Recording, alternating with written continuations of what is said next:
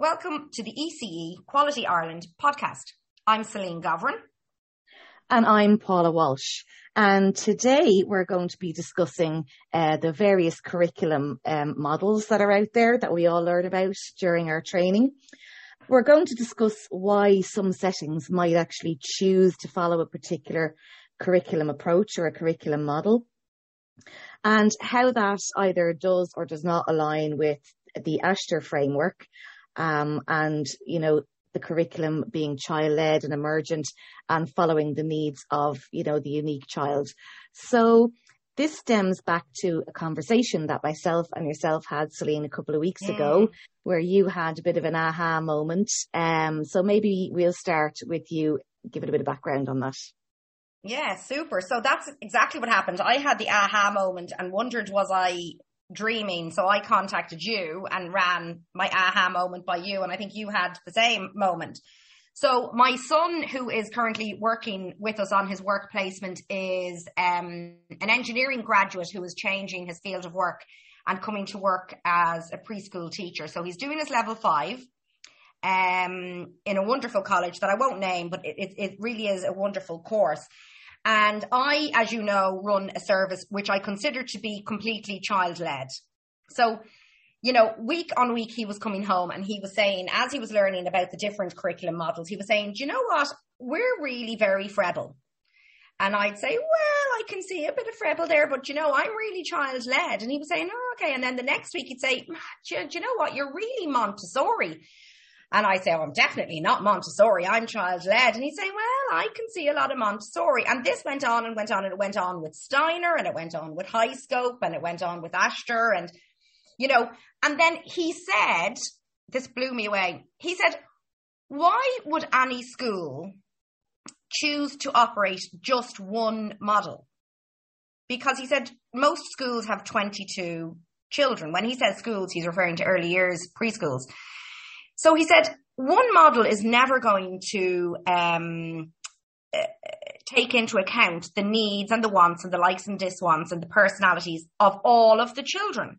He said, why don't services understand and facilitate all of the different models? And in such case, then we are truly meeting the needs of the child. And I couldn't answer him. I said, oh, I don't know, but I've been thinking about it since. Yeah, and I know it was a bit of an aha moment for me too. And, I think there are a lot of settings, and a lot of people will probably think, well, we are child-led too. And I've no doubt that most settings, align themselves as much as they can with the child and their emergent interests and stuff. But yet, there are schools preschools and early childhood education settings who will, from the outset, when they set up and when they get going, say, well, we're following the Montessori approach, or we're a Steiner school, or, we're a Waldorf school, or whatever the case may be. So really then, that is a decision pre-made without consultation with the children, without getting to know the children, and, exactly. I wonder how that, aligns authentically with ASHTR for a start. And, there must be some kind of, ASHTR is a framework upon which we can sort of build, so my thinking is that, as your son so rightly said, is that, we learn all about all the different curriculum frameworks, the curriculum approaches and the curriculum models. And we have that knowledge to be able to build a unique curriculum on the ASHTR framework that meets the needs and the interests of all the individual children. And that's something that, even every year needs to be relooked at, because from year to year, the children who come in September and leave in June have a completely different set of interests, completely different personalities and backgrounds, completely different funds of knowledge, that they bring, that are going to be different and have a different dynamic than the year before. So yeah, and I know from my own experience, I managed an outdoor preschool, and although we were child-led and play-based, when we had to, and some people would ask the question, and, we discussed on some documentation, you're asked, what philosophy you align with, we would have said, oh, well, we're very Reggio, I suppose. But at the same time, what about that child who would actually really benefit from, a more Montessori philosophy, who's in that school, who's in that setting, so. Yeah. I think it's a real, point for reflection, isn't it? To think about, what we're doing, how we're doing it. And, is it right in a way to align ourselves from the outset with one curriculum approach for those settings that do? And that's not to say there's nothing wrong with those curriculum approaches, because I think they all have a lot to give, but they're not going to suit every child. And can you be truly child-led, I suppose, if you align with deciding in advance. Yeah. And I mean, I suppose I would resist, and I have done this very strongly over the last few years, and it's taken a long time to get here, but I tend to resist anything that's too adult-led. So as soon as I find myself doing too much, I have to step back and say, is this too adult-led? And then I look at deciding, if I, for example, was to decide we are a Frebel school, well, that's an adult decision taken by me as the provider. And then I impose that decision on the staff that I hire, because I'm telling them that regardless of their belief or their training, that my school is a Frebel school. I'm just using this as an example. And then I'm imposing that on the children as well. So I've really stepped across the line that I've drawn for myself in terms of stepping back from being adult-led. But, it's also important to note that this is not a criticism of any model. Yeah. I mean, I'm familiar, as you are, as we all are, with most of the models, some more than others, and they all have merit and they all have wonderful things to offer. I would definitely also say that some of them are of their time, and, that they were developed in the 17 and 1800s and were very relevant in an era where early years education had not even been looked at or examined, and they were insightful and, really gave an insight into how children develop, etc. But we have moved on, and it's 2022. So I would say that all of the models have elements in them that we can draw on from each of them. Yeah, and within our settings, because every setting is different, how we bring them together and merge them into one curriculum model that suits our setting is probably going to be different for every single setting in the country. Yeah. Yeah. And you know what? I would imagine, that if you were, 100% saying I'm a Steiner school or I'm a Montessori school, but then you have this Ashter curriculum framework and we have to be child-led, we want to be child-led, and to consider the rights of the child and their voice and their participatory rights, to have a say.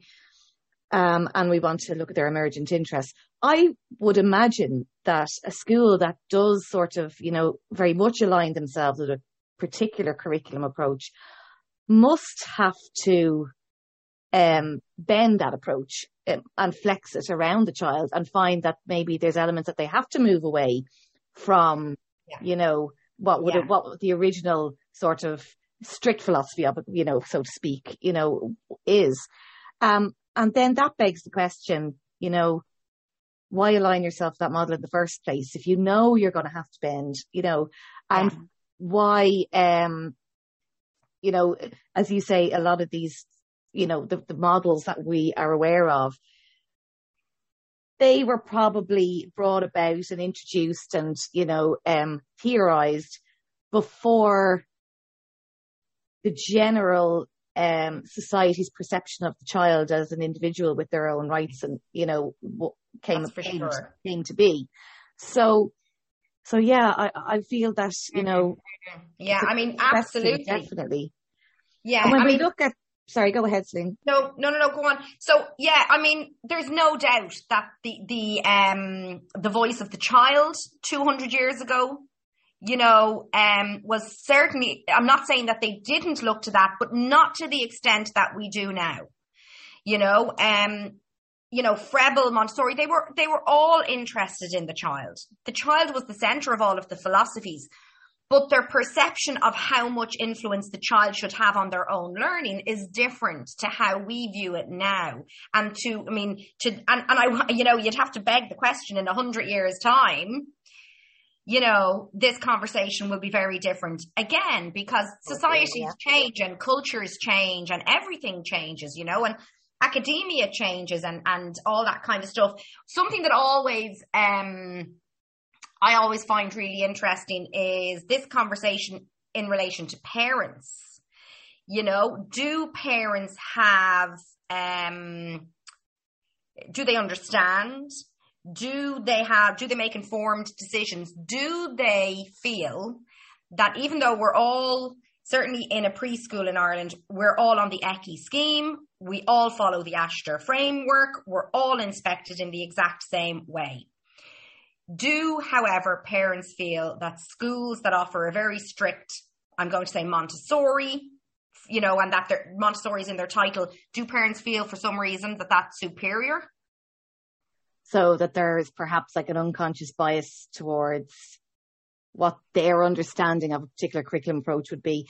And in saying that, I also think that there might be, there would be a lot of preschools and early childhood education settings out there that might have a particular word in their name, but yet they don't actually implement that curriculum strictly, So yeah, I think perhaps that is a question that maybe there is a sort of a conscious sort of bias there. I feel there is. My suspicion is that there is, and I think parents have no way really, I think it's changing a little bit, but I think in previous years, parents genuinely did think that a school that offered a particular type of curriculum was offering more than a play school or preschool. That is, of course, changing now, and certainly within the sector, we understand the importance of play now. And I think hopefully it's filtering into the parents. But yeah, I'm thinking about the schools around me. I have two titles. I don't know how it ever happened. In some documentation, I'm the village preschool, and in other documentation, I'm the village play school. It's just the way it has happened. But yeah, around me, we would have a lot of the Montessori, whatever, or the village Montessori, or these are names I'm making up, but, they are specific curriculum models within the name. So it does define that that's what they're doing. But I think you're right, based on all of my visits, and I do a lot of visits to settings, they are doing it loosely. Yeah.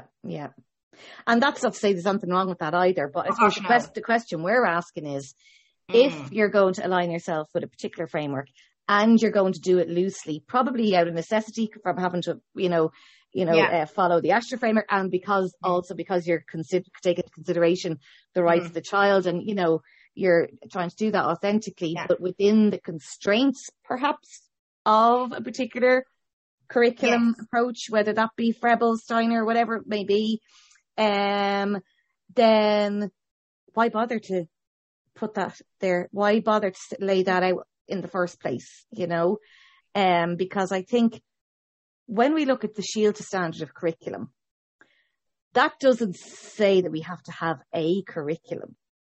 It says we have to have a curriculum or a framework, I think it says, it says a verifiable, broad-based, documented and flexible curriculum or program. So when you consider Ashter, that's certainly verifiable. It's documented and it's flexible. It's not a curriculum. It's a framework. So whatever program you're implementing. And to be broad-based, surely you have to bring in elements of all curriculum approaches, building that upon. I think of it like a patchwork of them all, built upon, held up by the Ashter curriculum framework. And the patches that you put on and the amount of them drawn from each different kind of your knowledge base, or your funds of knowledge from all of the different curriculum frameworks or the different curriculum approaches, then will be dictated by the interests and the needs of the unique children that you have in your setting at any one time. So it can't remain fixed. It has to be, flexible, and it's going to change week to week, year to year, child to child. I would nearly argue that, each child needs their own individual curriculum. They really do. And that we were talking about, I think it was Rudolf Steiner who said the child is the curriculum, which is very true.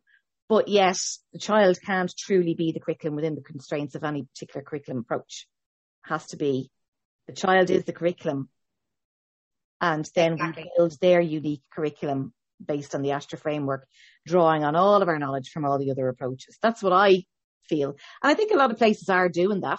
And maybe most places are doing that. But the purpose of the discussion is, well, then why align yourself with a particular approach? Why put yourself in that pigeonhole? In that box. You're putting yourself in a box. And I love your imagery of the patchwork curriculum. And I do a lot of patchwork myself with fabric. So I can really see, I see the image now is in front of me. But, I think, I'm in operation. We're going into our 20th year, and things were very, very, very different 20 years ago.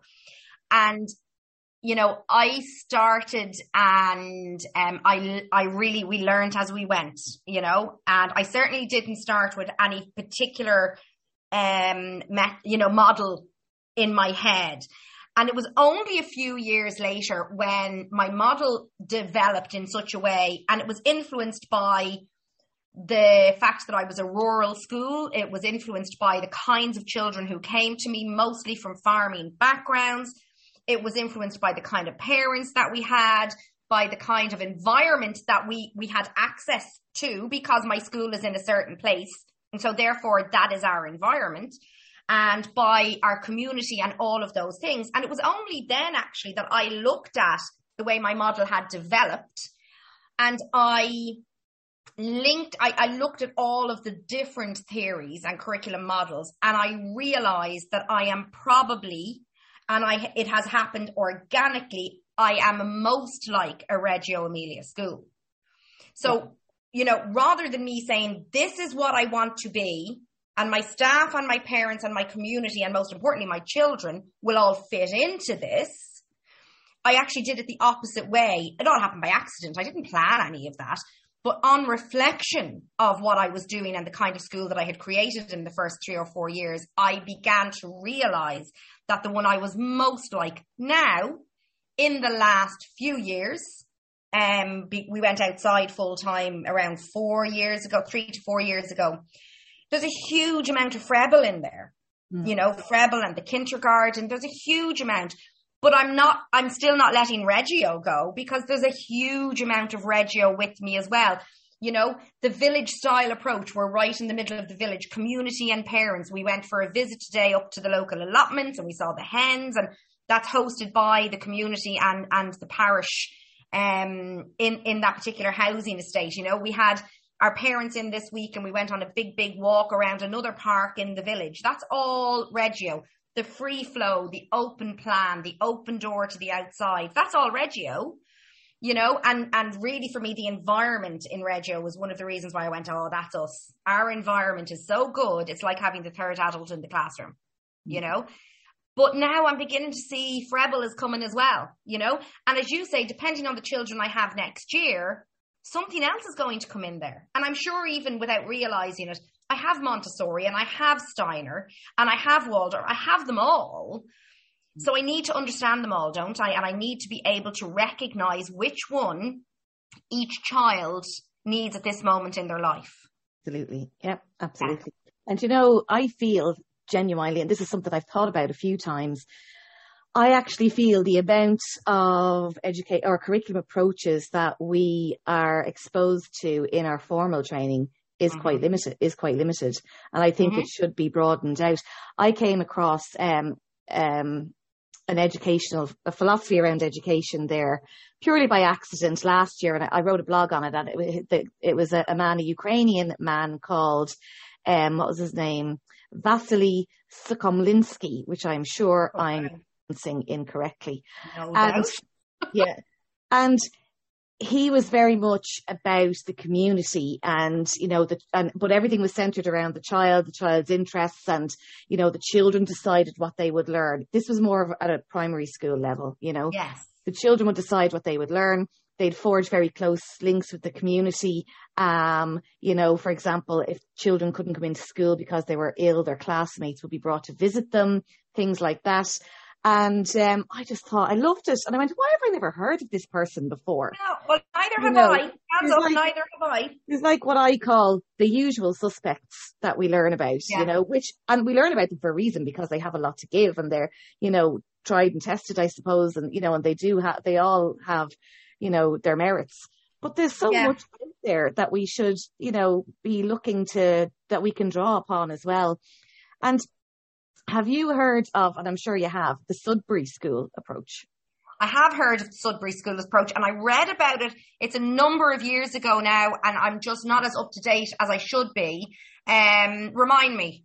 So the Sudbury School, so their philosophy, I have a thing open here in front of me to remind me because I would have absolutely loved to send my children to a Sudbury school, but there's none close to me. And there's only a few in the country. Now they are private and fee paying, which also is another barrier, unfortunately. But I certainly think that the standard curricula, right through from, the whole continuum, right through from early years, right through to secondary and third level could draw a lot more on it. And it's basically, they don't have a curriculum. It's like the homeschool philosophy, but in an environment, Yes. So they're, I'm just reading here off my screen from a Sudbury school. So the Sudbury philosophy, Sudbury school students have total control over what they learn, how they learn, their educational environment, how they are evaluated. They choose their curriculum. They choose their method of instruction through a democratic process. And this, it very much reminded me of that guy that I can't remember his name, Sokolimsky, I think his name is. The Ukrainian chap. Yeah, Vasily, I'll call him because that was his first name. That's easier for me to say. Sorry to any Ukrainian people who are listening. But yeah, and in that he also was very much of, the children decide, and both the Sudbury philosophy as well. The teachers need to have practical, hands-on skills that they are able to impart to the children. Yes. And I just loved that. And I thought that was do you know what? There was a program on either BBC or Channel 4 a couple of years ago, and it was the Sudbury School approach or model. And it was about secondary school children who had opted out or were school refusers in the standard secondary school model in England, and they went to a Sudbury school, and it was fascinating. I'll see if I can find the link and we can pop it with the podcast maybe when we post it. Really, really interesting. And my goodness, they decide if they want to explore World War I, that is the history that the teacher plans for, and the kids go off and they decide what part of that war that they want to examine. There's absolutely nothing adult directed. They're facilitated constantly, and it really is nice. And as you say, pain. Yeah. And I do think that ethos and that philosophy is what we do try to do when we say we're child-led and emergent. And that's why Shielta has a standard of consultation and interactions and the rights of the child. That's why children have those participatory rights that we need to be, authentically including them in the decision making, as opposed to, and that can be difficult, to do authentically because, like that, we have to be able to stand back. But our role is facilitator, I think, first and foremost. Completely. So, go on. No, I was just going to say, so that's sort of where our conversation was coming from initially about why you align yourself, why pigeonhole, because it also brings into play, I think, the power balance between the adult and the child. If you're deciding in advance, as you say, we are such and such a curriculum approach, even where is their voice? Where is their voice in that? I completely agree. There has to be some kind of a conflict, so I think that, similar to the Sudbury thing, the Sudbury philosophy, that the skills that we bring as educators into the preschool, the early childhood approach, is what should be a vast and broad-based knowledge of all curriculum frameworks, so that we can build that individual, curriculum around each individual child, the patchwork curriculum on the Ashtor framework, Yeah, I completely agree. I think it's been a wonderful conversation. I hope people engage and share their ideas. We're not criticising any one curriculum. We want to know about them all, and we're interested. We're interested, and it's all about the child at the end of the day, and putting them at the centre of everything. And it's really important that we do have conversations like this, and we take time to reflect on what we're doing and why we're doing it and the way we're doing it. And that's a really important part of professional practice as well. Yeah, so that was a fantastic discussion. So just before we sign off, I just want to wish everybody a really nice summer. For anybody who is finished up now for the 2 months, sit back and enjoy and reflect. And for anybody who is continuing on in full daycare services, I hope you get a little bit of respite, and we look forward to a really busy podcast schedule over the next academic year. We have a wonderful lineup planned. We just have to convince all of them on the list that they must take part. Absolutely. I'm really looking forward to seeing where the podcast goes next year. As you say, there's a few really interesting and exciting guests, and then obviously some interesting and exciting discussions with just the two of us. So thank you to everybody for listening, and we will talk to you all soon. You can follow us and get us on various platforms where you get your podcast, and you can follow us on Twitter, ECE Quality Ireland. And thanks for listening. Take care. Bye-bye. Bye.